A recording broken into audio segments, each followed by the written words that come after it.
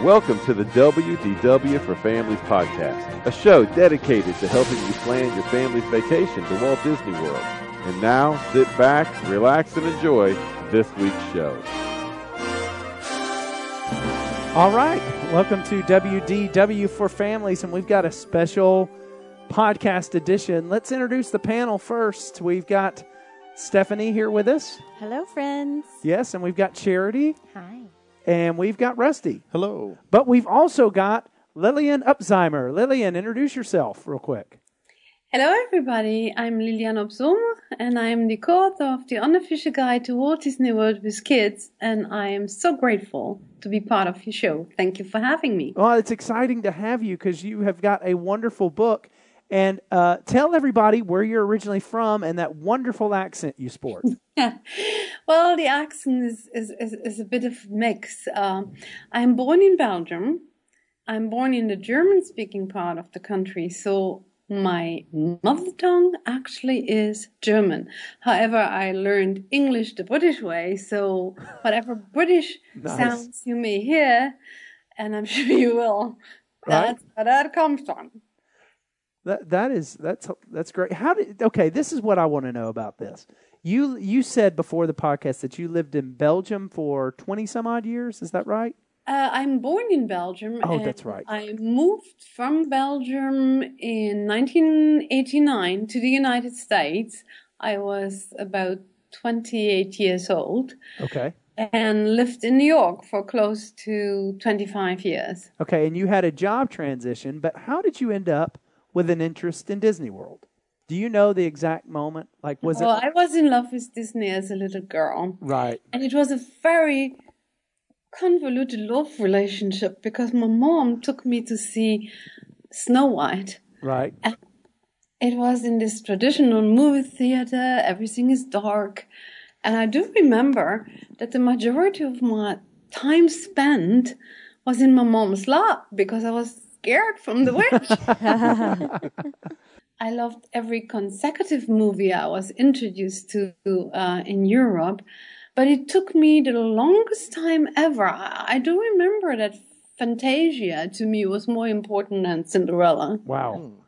And you're not in the majority there. But it was the music because it compelled. Right. It was compelling, and it was something I knew. I knew the sounds that were played. I knew the Greek mythology. So for me, oh my God, here you're showing me this in a child version, and it's wonderful. He's going to open us up with our questions about your book here. Yes. And Rusty, go ahead and ask. Yes, so we've got the unofficial guide to Walt Disney World with kids, and one of the things, what all goes into the making of the book? I mean, probably about 400. It's 480 pages. Yeah, so a lot of material. So what's the process that you go through from start to finish as far as, hey, here's how we started this process and started collating all this material in?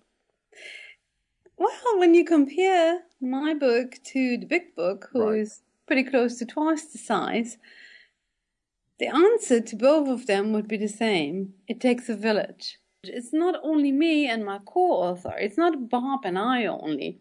There is a huge group of researchers behind all that. We have consulted psychologists on whatever had to do with children. I mean, I raised a child, so did Bob, so did Lan. But, we still went and asked, professional advice on what to do when timeout is needed in the parks. We have researchers who do the less glamorous job that most people don't even think of. Imagine being stationed at MCO and clicking on a little numbering thing, how many people are coming down from the baggage claim, picking up the suitcase, going to the Disney Magical Express check-in. And then you have somebody trying to observe how long it takes from the Magical Express check-in to being on the bus, sorry about that, and then to kind of relay once they're at the resort how long it took to get there. That's amazing. You go to that kind of painstaking trouble to get that information. It's not only my book, it's for every unofficial guide. That is crazy. Wow. That's a lot of work you guys That's put the into way it. you are supposed to do it, because Well- otherwise, how could you claim that you know Right. how long it takes? Well, let me ask you this: Do you need somebody to come and work and to test every piece of food in the park for you? I would be painstakingly. I'll help with that too. Okay. That question I would really answer in my friend Len's best answer, saying we all started clicking and counting hours at the airport. At some point, we will let you do this, but you will have to start at the airport. Okay, so I think the next question we would say is, how did you come up with your rating system? You guys give a rating system for every attraction, every restaurant, pretty much everything you can think of. How did you come up with that? Well, the rating system really is based on two things. You have stars and you have points, right? Mm-hmm. Sure. That's what yes. you're referring Yes, ma'am. to. Yes, ma'am. And the stars and the points are both based on real items that we feel are necessary. And then there is a second part that I would call at best subjective. And I want to give you an example for that. If you rate a room, you have to be realistic. You want to know what is it at the minimum I want to see in that room, except for the obvious, Right. cleanliness. So there is a certain category of items that we do have that are on a list, and it's basically a check off. You have it or you don't. Okay. Yeah, that And makes then a lot of there's sense. the subjective list, who is more as to what is important to you. And that goes both for a hotel or for a ride. Is it important to you that you have all the amenities in your room, or do you just want to pay the minimum and be in the parks? Right. I personally stay very, very often, unlike what most people think. If I stay on property, I stay at the value, so-called Disney Value Resort. Okay, that's interesting. I do. Which one would you say is your favorite? If I can afford Art of Animation. And the reason is because I like the food there. They have Indian food and they have real plates. But no, I'm serious. Is it because they have the barbecue chicken waffle there? No, I the- don't like that. I'm Belgian. We don't do that. That is hilarious. Let's say a 2-star between 55 points and 47 points. And that would be a motel. And you could go all the way up to a luxury resort where you can have 100 points till down to a 96. But you have to realize that it all depends to what it is you want. Right. What we want to give our guests is to understand, our readers, I'm so sorry, is to understand that, you have to compare apples with apples. Right. Right. And that's really the thing. If I would be asked, where can I stay tomorrow without worry, I think I would have an answer and still have a complaint, which is horrible. Sure, like when you're doing the rankings, Yeah. what do you look at and say, this is important for families with children? This makes a resort friendly for children. I hate to say it because it's a high-end resort that most people can't afford. But when I visited the Four Seasons at Walt Disney World, the very fact that they had a free kids program all day long Yeah, that's interesting. that made me feel that, oh, maybe I don't want to go to the park. Huh. That was, I mean, they had a private beach for parents, they had a family beach for families, and then they had a kids program. But the kids program was beyond anything you could possibly imagine. And I didn't, unfortunately, have the time to do what I would have liked to do. I run around taking pictures. I swam one lap in the lazy river, and then, it was over. But I think, that's what I would look at. If on the high end, that's what you want to spend, that's great. On the lower end, I would really go back and think, what is it that my children like most?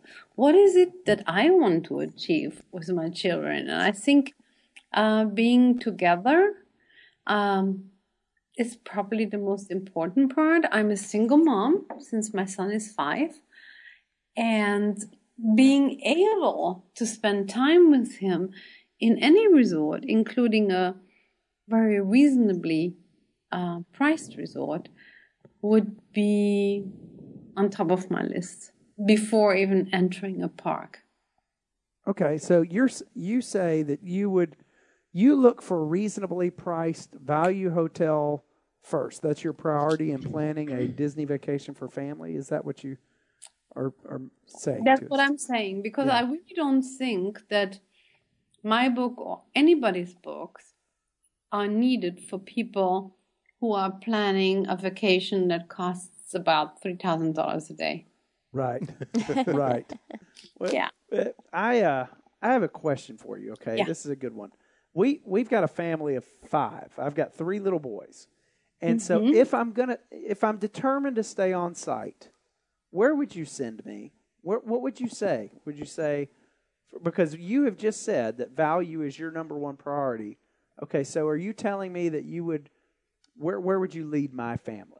Would be my question. May I ask you how old the young ones are? Yeah, they're 11, 9, and 7.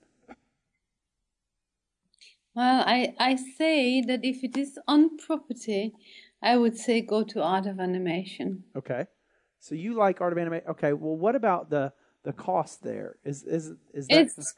It's expensive, but it's a value resort. So if you want to go a little bit higher than that, I would, and depending what your children really like, I would say go to Fort Wilderness Cabins. Okay, yeah, I like that. It's really expensive. Yeah. Well, we that's where we stayed. We really like that resort a lot. And if you want to attempt to go outside, okay. I mean, your older one probably won't like it that much, but the younger ones, I would try Nickelodeon. Okay. Yeah. Nice. And then if I don't know, again, I don't know your children overall. So I would think. They're very boyish. They're very alpha males. They're crazy boys. But does it have to be Disney only? Nah, we prefer, but yeah, I'm listening to anything. You give me the advice. You tell me. You wrote the book. You really did write the book, so you tell me. Cabana Bay. Oh, really? Oh, that's interesting. Yes, sir. Because they're old enough to appreciate, and if they are anything into Harry Potter, just give them one day there. Oh, yeah. That's good advice. That's good advice. Rusty, you or Stephanie? I love it. I mean, many people tell me, how can you recommend it? And it's like, I love it. I've never been, it's very nice. I've stayed there. And it was wonderful. Oh, yeah. So I think Stephanie's got our next question. Stephanie? Okay. Hi, Hi. Okay, I've got a great one. How does a touring plan help with kids? Oh, well. Or does it? Do you feel like it's worth it? It certainly does. I mean, it does only, of course, if you need that help. But the first and most important thing to determine when you do a touring plan is how old are your children? Right. Okay. So how old would the children be? Okay. Okay, well, let's say I have an 11-year-old and a 6-year-old. Okay, that's perfect. I think that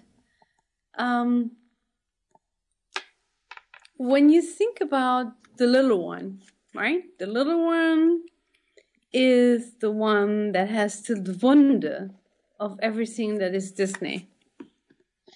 The older one loves it, but, he's a teenager. Yeah, that's true. Or preteen. Yeah, tween. And I think that I would try to combine the touring plan that we have that is called the Magic Kingdom 2-day sleepyhead plan for parents with small children. And the reason why I would choose that is because it would combine the needs of the small guy with the sleeping needs of the tween. It's nice to be together, and they will enjoy it. And there's plenty of things you can do to alleviate. When I think of Dumbo is a great example. If you pop your little one on Dumbo, your older one can go and check out. You just give him a mission. Tell him, go and check out how long it takes to go to Ariel. Go and check out how long it takes to go on the 7 Mile train. That's good advice. We've done that before. It doesn't really matter that you know it all already. Yes. But, it will give him or her the feeling that he or she is appreciated. And then if you really exchange at the end of the day or the next day, as much as you feel comfortable with, that he or she can go on their own, I think it's a good medicine. It's a good system. Yeah. Well, let me ask you this. We're getting ready to plan one of our trips. We're going to be going during spring break. And we know Christmas is coming up. And so these are 2 very busy weeks, but we know that there's always going to be people who are going to plan on going during that time because that's when they get off and that's when they have availability to come. What's a good, what would you give advice for a family who's going during the Christmas or spring break or even a 4th of July week of helping them navigate the parks? All right. I think number 1 would be a reality check. Reality check in the sense of it's hot. Right. Terribly hot. So if the family is not coming from an area where it's terribly hot, that's number 1. Okay.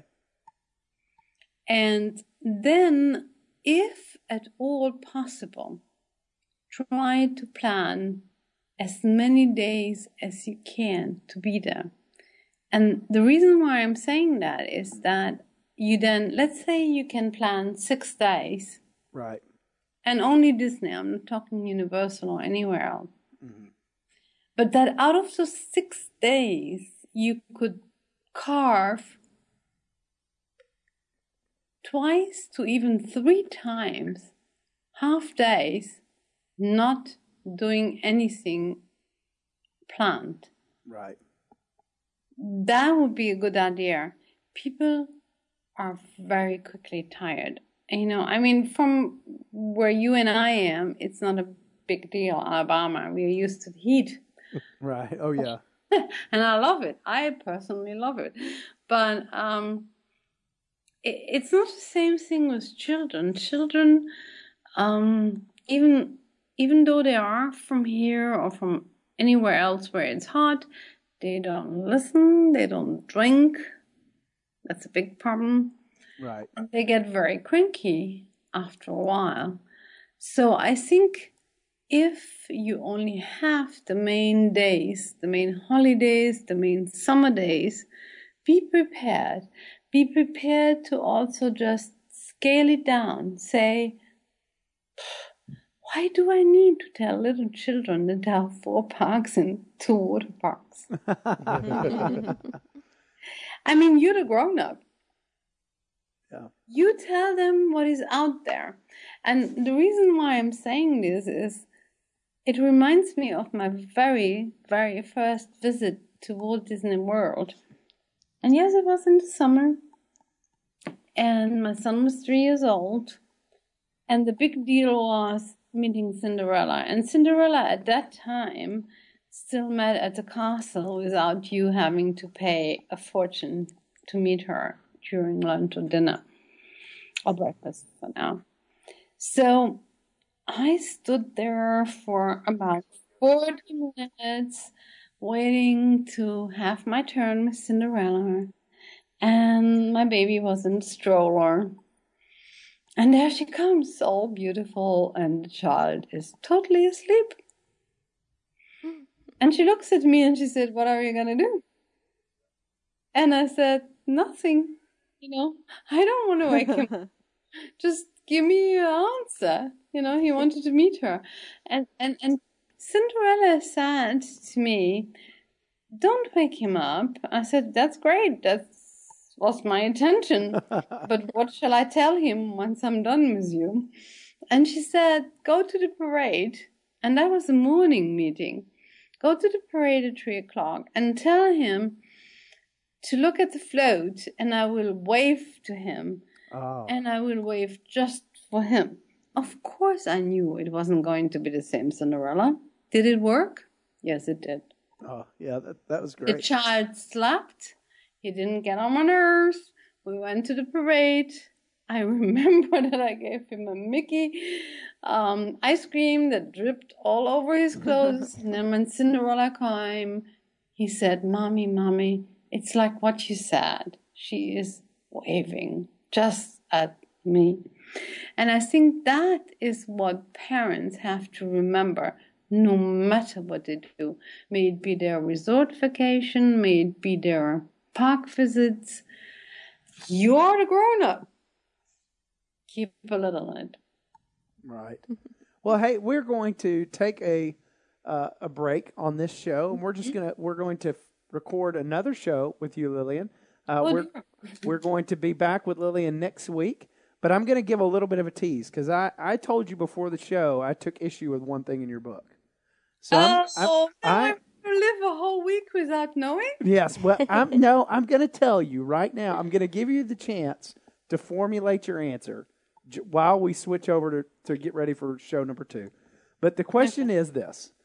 You gave the Circle of Life at Epcot 3.5 stars, okay? But you only gave the Country Bear Jamboree 3 stars. So my question to you, which you will answer next week, is justify that. To me, a fan of the Country Bear Jamboree. Yeah, I have plenty of answers for that.